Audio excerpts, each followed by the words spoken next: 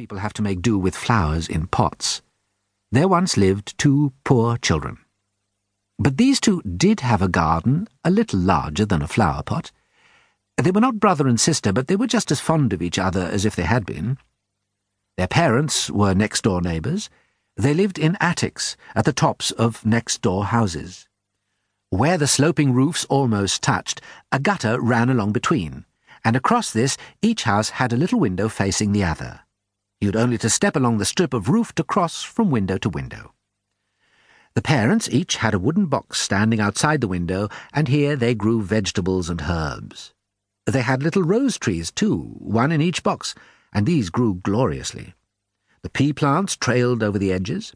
The rose trees put out long branches, some twining around the windows, some bending over towards the opposite bush, making a kind of arch of leaves and flowers. The children would often sit on their little wooden stools under the roof of roses and talk and play and spend many a happy hour. In the winter, of course, there was no sitting out on the roof. The windows were often thick with frost, but the two children would warm up a coin on the stove, then press it on the frozen pane. This would make a splendid peephole. Behind each round hole was a bright and friendly eye, one at each window. These were the eyes of the little boy and the little girl. His name was Kay, and hers was Gerda.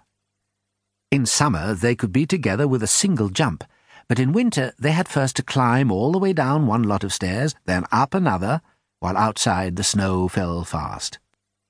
"Those are the white bees swarming," said the old grandmother. "Have they a queen too?" asked the little boy, for he knew that real bees have. "Oh, yes, indeed," said the grandmother. "Wherever the flakes swarm most thickly, there she flies. She is the largest of them all. She never lies still on the ground, though, but soars up once again into the black cloud.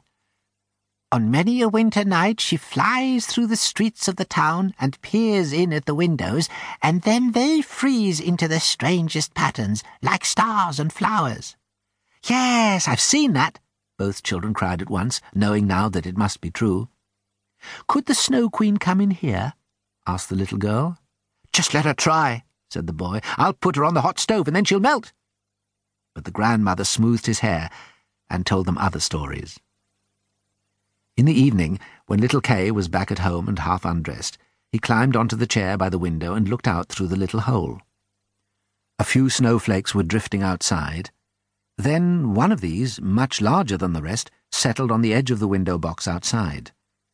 This snowflake grew and grew, until it seemed to take the shape of a lady dressed in the finest white gauze, which was in fact made up of millions of tiny star-like flakes. She was so beautiful, wonderfully delicate and grand. But she was of ice all through, dazzling, glittering ice, and yet she was alive. Her eyes blazed out like two bright stars, but there was no peace or rest in them. Now she nodded towards the window and beckoned with her hand. The little boy was frightened and jumped down from the chair, and then he thought he saw a great bird go flying past. The next day was clear and frosty. After that the thaw began. Then it was spring. The sun shone. The first green shoots appeared. Swallows built their nests. The windows were thrown open, and the two children sat once more in their little roof garden. The roses were so beautiful that summer, more than ever before.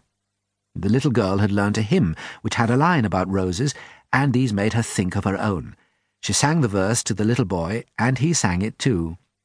"In the vale the rose grows wild, children play all the day, one of them is the Christ child."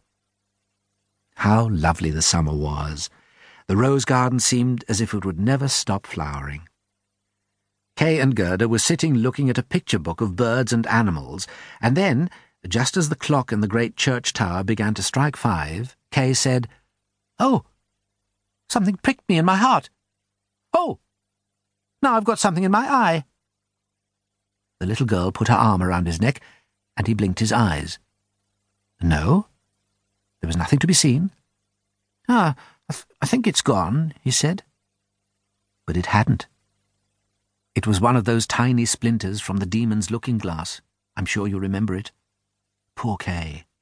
He had got another piece right in his heart.